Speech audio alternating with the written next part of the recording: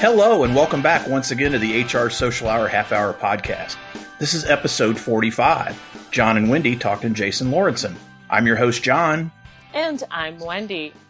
John, we're getting awful close to 50. I still don't believe it. I know. And it's amazing because between the shows that we put out every Thursday and then the other shows, by the time this show comes out as episode 45, we're going to have put out like 60 some odd episodes this year. Wow. Which is mind boggling to me. It is. But so that means between us, we've recorded, edited, produced a lot of great content. Yes. I like to think it's great. Hopefully our guests appreciate it. Hopefully our listeners appreciate it. Yes. When we hit 50, that is going to be a John and Wendy one-on-one show again. And Wendy, maybe talk a little bit about kind of what, at a high level, what our plan is and what we're asking for from the listeners. Yeah, we want to celebrate, and we want to celebrate with y'all. So send us your good wishes, send us happy tweets, send us, something that says you've been listening and what you enjoy about the show. And if you have a favorite, is there a favorite moment? Is there a favorite episode that you want to share? I called it out on Twitter a while ago, but the fact that you can hear Keith Enoch's ice in his bourbon glass, I think is just awesome. So that's probably one of my favorites. But we want to hear from all of our listeners and our guests and what's been your favorite and where do we need to go? What should we do next? We're really excited. And in case anybody does wonder, we actually have a guest for episode 100 already booked. So we are not going anywhere. We're not going to announce anytime soon who that is. That person approached me a while back and said, "Hey, I'd like to do episode 100. I said, absolutely. It gives us something to work to. So absolutely. Since if you have something you'd want us to talk about in episode 50, shoot us a note. You can send us a voice message, voice text or anything like that. Yeah, you know how to get a hold of us. We'll talk about it at the end. But enough about episode 50. Yes. We're on 45 right now. Yes. I'm really excited about this guest. I first heard him, I think, on Lori Rudiman's show, and I loved what he was saying. And I know you've had a chance to meet him, so I'll let you make the introduction and we'll get going. We'll jump on in. Yeah, super excited to welcome Jason to the show. I did have a chance to meet him before Disrupt HR Omaha, where we both spoke. So it was great to grab a quick coffee with him before that. But Jason is a keynote speaker, author, and consultant. He is an employee engagement workplace culture expert who will challenge you to think differently. He's a former corporate HR executive. He has dedicated his career to helping leaders build organizations that are good for both people and profits. He also led research team for Quantum Workplace's Best Places to Work program, where he has studied the employee experience at thousands of companies to understand what the best workplaces in the world do differently than the rest. Jason is the author of the books Unlocking High Performance, How to Use Performance Management to Engage and Empower Employees to Reach Their Full Potential, and Social Gravity, Harnessing the Natural Laws of Relationships. Jason, welcome to the show tonight. And our first question is, what's in your glass? Well, thanks for having me. I'm glad to be here. And tonight I am pretty tame. I'm drinking water this evening. Normally I would be, a glass of wine or two deep at this point. But with the time change, I'm struggling. I admit I was up like at 3:30 this morning. So I'm fighting through. Yeah. I'd have to say you're probably not the only person that's dealing with that. And I certainly understand. And I've got water as well for once. Everybody talks about time change, yet they never do anything about it. I hope it gets on a ballot at some point. Europe finally got it right, so maybe there's hope for us. What is it? Indiana and Arizona, right? Aren't they the only states that don't change? I think so. A politician could probably do really well with that as their platform. One would think. Maybe next election cycle, because we're past it by the time the show comes out. But Jason, as I mentioned, we've not had a chance to meet, but I've heard you speak. I've heard your podcast several times, and I'm curious though, how exactly did you first get into human resources as a career? That's a great question, and I don't know. I mean, probably like a lot of people, it happened sort of by accident. For me, as I think back on this, I feel like my career was sort of a progression of finding my way towards my calling. Like I can't think of doing anything other than what I do today or being in this work. And it only made sense that path, I mean, because I'm so fascinated by work and the dynamics of people, human beings with work and the workplace and all of that, it had to pull me into HR, right? That's where the work gets done. That's where the magic happens, as they say. And so the actual story, the very short version was I came out of school, went into sales. Sales led me eventually into executive recruiting. I got that job literally as a sales job. I didn't even know what I was getting into. I was selling people apparently, and fell in love with the dynamics between what makes a person and a job work, or a person and organization work, and then that kind of the rest is history from there. Well, I've always said HR, especially recruiting, it's just sales. I've said that for a long time, so I've been there as well. That starting out in sales, HR sales of third-party recruiting, cold calling those potential candidates, to, you've been an employee, you've been at the executive level, and now you're in consulting.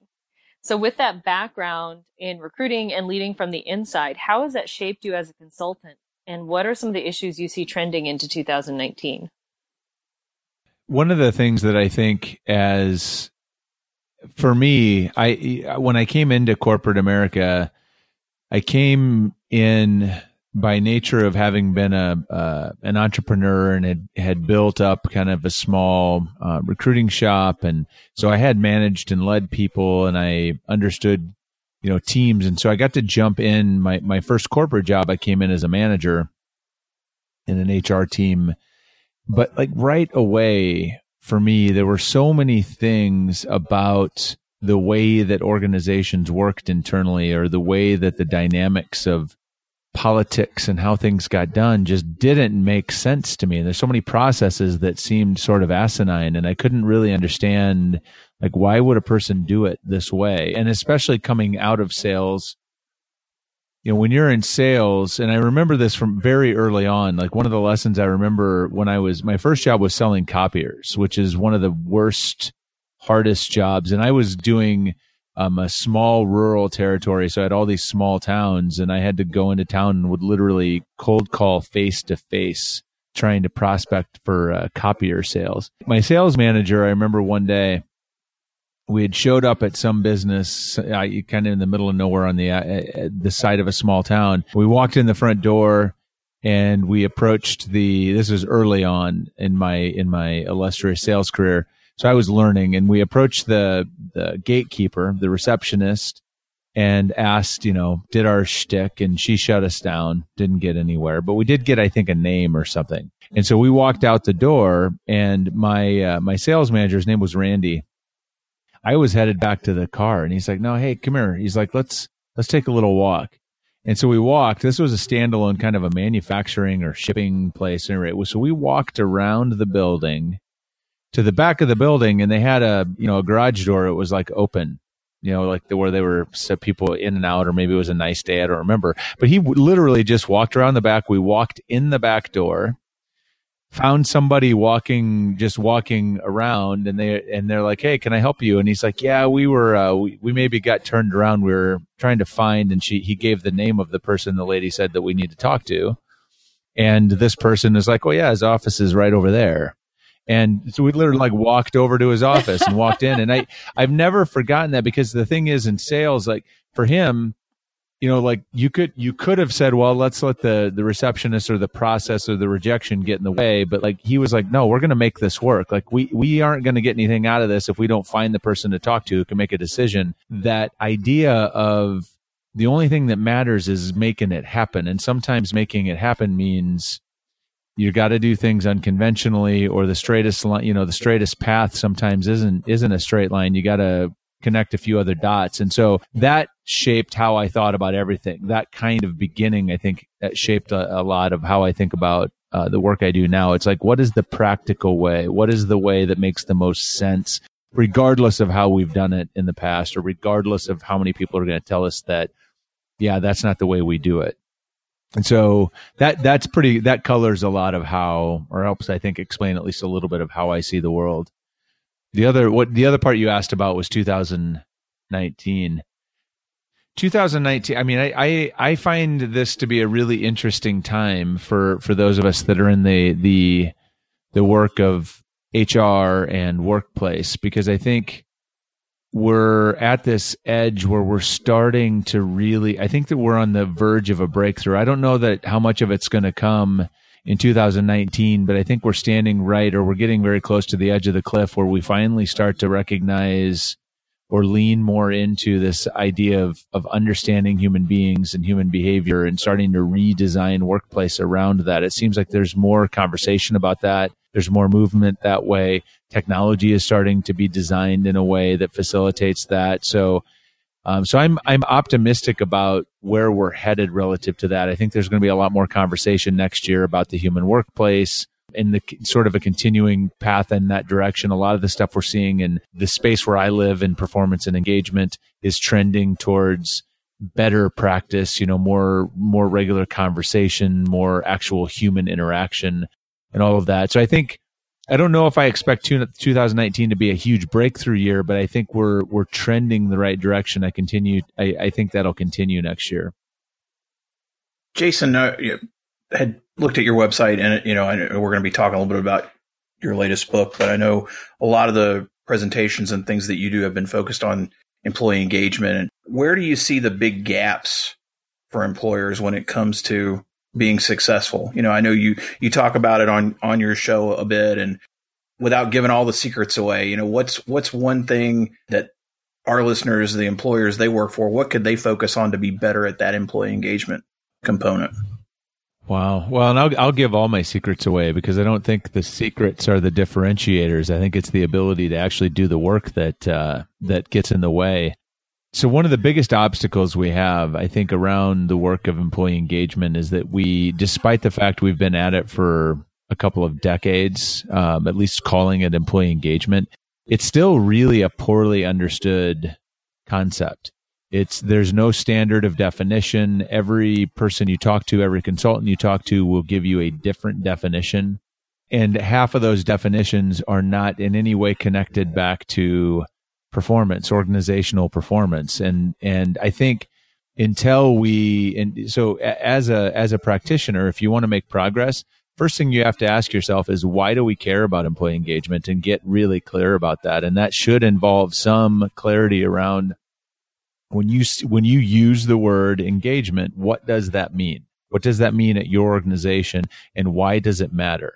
Because if you can't answer those two questions clearly, then everything else you're doing feels, this is where we lose our executives, is because we walk in and we talk about engagement to the executives as if it's this thing, this real tangible thing. And the executives are like, they don't know what engagement feels, very squishy to them. And so unless we can make it tangible and connect it back to something they care about, it's hard for them to get excited about it and get behind it. And so I think it starts with that clarity around what it is. And then from there, then you can start aligning your practices to, or your approaches to that. If you do a survey, or if you're doing, training or recognition programs or whatever else it is, management training, all of that can align and connect back to that. But I think that's where it starts, getting that clarity.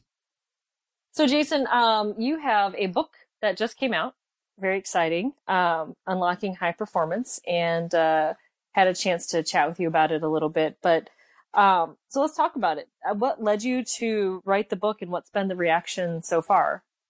Yeah, what led me to write it was I felt like it was time, and in the nature of the business that I'm in, as a speaker and an advisor, someone who trades on being a thought leader, you got to write books, and it was time to write another one, and it felt like also that. And actually, originally I wanted to write a book about engagement, and the publisher I ended up connecting with said they felt like there was a gap in the market for a good book about performance, kind of as we were in the midst of this whole performance management sucks, the performance appraisal is garbage, revolution we're in the middle of. Like, we need a book to help people figure out what to do with that. And so merged the two together to hopefully provide not only, my goal was to provide a book that both will challenge and change your thinking, to help you think and understand about and understand performance better, but then also to provide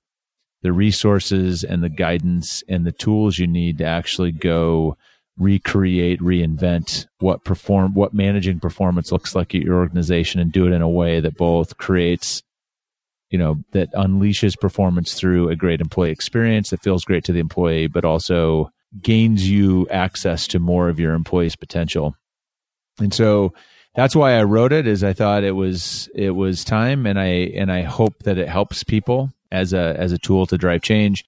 Reaction so far has been good. But I'm always, I don't know, call me a skeptic. But people, once the book's written, people do one of two things. They either tell you they like it or they tell you nothing. Most people don't come and tell you that your book sucks. They're just nice people generally. So, I haven't had any of those. So I guess that's a good start. And the people that have read it tend to be giving me at least decent feedback. And so far, so good. I'll take it.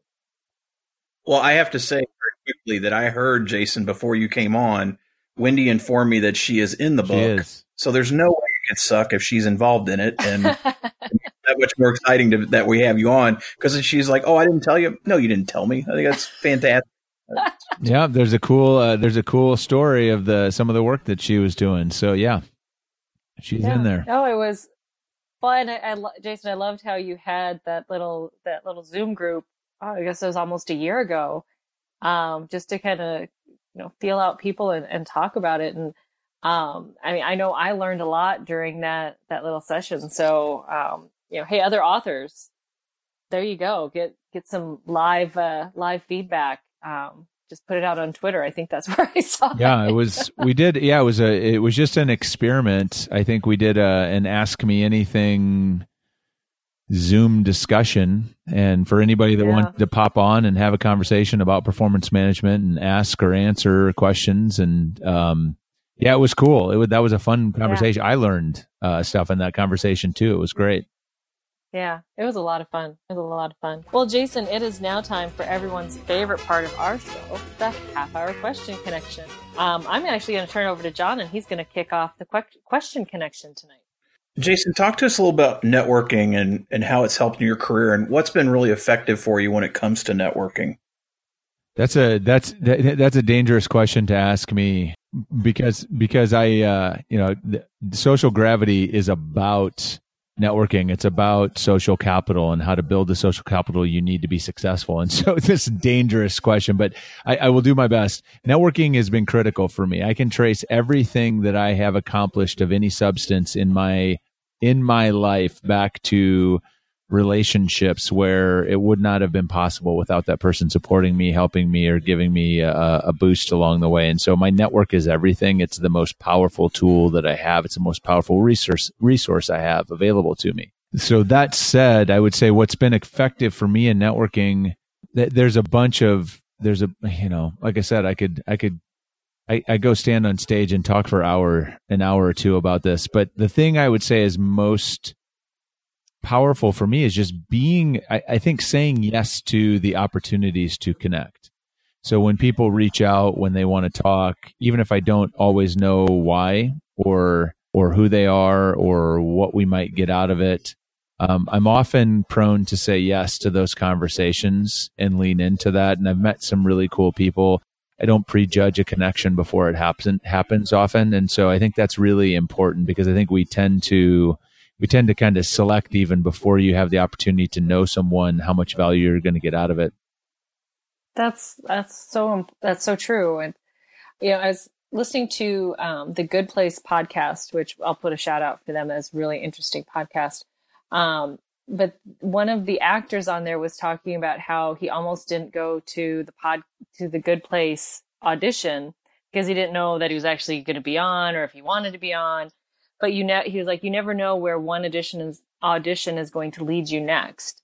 And I think it's the same thing with networking. You don't know who you're going to meet at that event, or if someone reaches out, you don't know. So you need to take the chance on that, because it could lead to something really awesome. Absolutely. Well, and it's like a random Zoom conversation. Yeah, exactly. And I also think it's about the word networking gets in people's way. And, if you think about it instead as friend building or relationship building or whatever, and don't worry about whatever you want to call it, but just invest in relationships with other human beings, and the power of that multiplies. It's exponential if you do it over time. Exactly. So, Jason, who do you follow for HR insights? I tend to. Well, the people that I like how their brain works. John Sumser is. I'm a fan of John and Heather Bussing as well. I'm a fan of. I like Josh Berson's stuff from an industry perspective. I also like people who kind of dance around the fringes, who maybe aren't traditional HR people. Like, I'm a big fan of the people like the Dan Pinks, David Burkus, Brene Brown. I don't know if you call her an HR person, but she's definitely, everything about what she does is relevant to HR. Adam Grant, these are all people who I think are doing some really exceptional thought leadership in that I admire. Jason, talk a little bit about how you enjoy giving back to the HR community.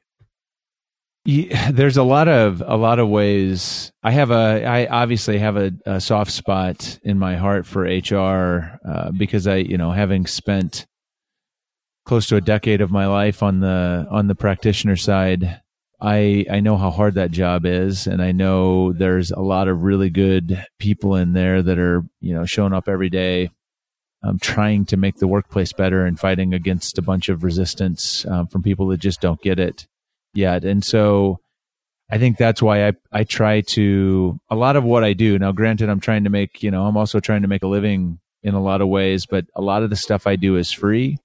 I think most anybody or a lot of people would tell you, I offer it all the time from a networking perspective, is that if someone reaches out to me and says, hey, I'd really like to talk to you about this, I will take that call.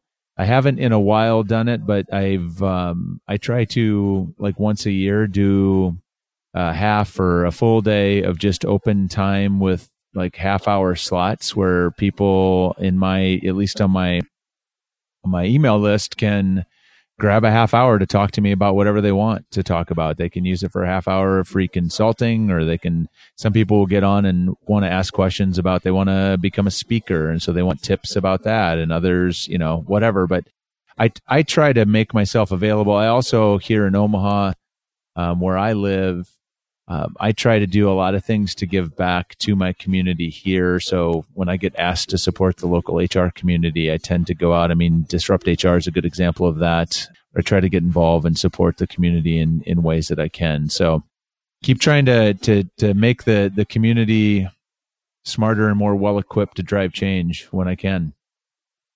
So, Jason, what's your favorite movie? Probably the first Matrix. Maybe Pulp Fiction. Pulp Fiction's a big favorite of mine too. Those are probably two that are top of the list. How about your favorite musician or band? That one is tough for me. I don't know that I have. Probably if I think back to when I spent my most time listening to, like, religiously, kind of was really into music, it was in the kind of the hair band era. So Van Halen, Aerosmith. I was a big Extreme fan. People make fun of me for that, but I loved their music. So it is what it is. I'll own it. There's nothing wrong with that, Jason, but I don't think anybody else is Extreme yet. No, I don't think so. I'll own that. I'll take it. I still go back and listen to that stuff even now. So it's all good. How about a favorite TV show? I have a few. There's so much great TV out there these days, but probably my favorite is Peaky Blinders on Netflix or BBC, I guess, is where it's a great show. I might have to check that out. I haven't even heard it's of like that. It's kind of an Irish version of Sopranos set back in the like early 1900s. It's awesome. Peaky Blinders. All right, I'm gonna look that up. I Peaky need Blinders. another Yeah, binge it's show. awesome. It's awesome. And here's what I'll tell you. Somebody told me about this. It starts out, the first 2 episodes there's a lot of like character building and background setting. The first 2 episodes, little slow, but if you make it to like episode 3, then you're hooked. It's amazing. It's a great show. Good to know. Awesome. Jason, as I look at the list, try to make connection. We're similar vintage when it comes to music. I have to say, when you said Matrix, I almost laughed out loud because that was the year that Star Wars Episode 1 came out, and I was still teaching public school at the time. And all the kids were really upset because I went to opening night of Star Wars and I went back to school the next day and, hey, Mr. Thurman saw the movie. I had my movie ticket and the kids all freaked out. But then The Matrix came out that summer and I'm like, it's the best science fiction movie that came out that year. Right. It was so much better than Star Wars. Yeah. I still like you. I still go back and watch that movie and it still blows my mind. I mean, there's still layers of things in that movie that I pick up even after watching it how many times. It was just such a great, brilliant movie. It holds up, and I will go on the record because this movie doesn't get enough respect. The Wachowskis also made Speed Racer, and that is the most underrated family film of the last 15 years. That movie was fantastic, and nobody picked up the family component of it. I loved it. Huh? But I've not seen that movie, so that's on my list now. You watch it on a big screen because the picture and just the imagery is quite striking. But it really, at the end of the day, it's all about the Racer family and how they're close. Now, a lot of people think I'm crazy about that, but I saw it with my kids when they were very young in the theater, and it's one of our favorites. So anyway, kidding. Awesome. And a total departure from the Matrix when it comes. It's a family film with a chimp and a kid driving a race car. But good. We'll check it out. So yeah, having said all that, if you're not watching those movies, listening to the hair metal time or watching Peaky Blinders, what else do you like to do outside of work? Well, right now I'm at this will be the cliche type of answer, but I mean, my kids are 9 and 10. And so they're in that kind of, if it's not being at like a soccer game or a basketball game or hauling my daughter to art classes or theater stuff or whatever, it's just like they're busy. So we, our life is increasingly consumed by that, but it's running and walking the dog, listening to true crime podcasts. I'm kind of obsessed with true crime podcasts, and then I'm a sports fan too. So I'm a Duke basketball fan. So like Tuesday begins my favorite time of year. I'm a Niners fan in football, which is kind of painful this year, but yeah, we watch a lot of sports at our house too. I'm giving up on football. The Vikings are breaking my heart again. So they had a decent week this week. Yeah, it's just hard. I'm going to start binge watching on Netflix. Hey, listen, whatever it takes. There's some good stuff on Netflix. There's a lot of good stuff out there, and so I'm going to catch up. So, Jason, if you weren't out consulting in the HR profession, what do you think you'd be doing professionally?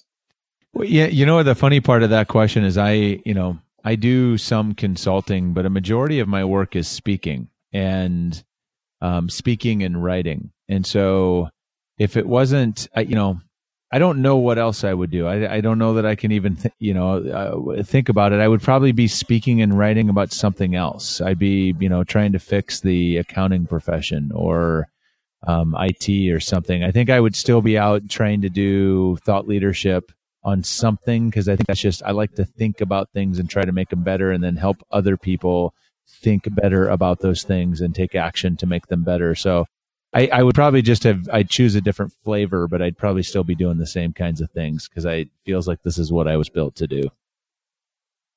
Well, Jason, I'll be the first one to go on record that I'm glad you're not doing something else. I really do appreciate what you're doing for the profession and that you took some time with us tonight to chat a little bit. You survived the question connection. You survived the conversation at large. And again, I thank you. Like I said, when I first really started listening to some of the stuff you were doing, it got me really jazzed. And I remember when Wendy said, "Oh, I'm going to have coffee with him," I'm like, "You're so lucky." I look forward to getting to meet you down the road. For those listeners that aren't connected with you, aren't following you right now, this is your chance to let them know what's the best way to reach out there.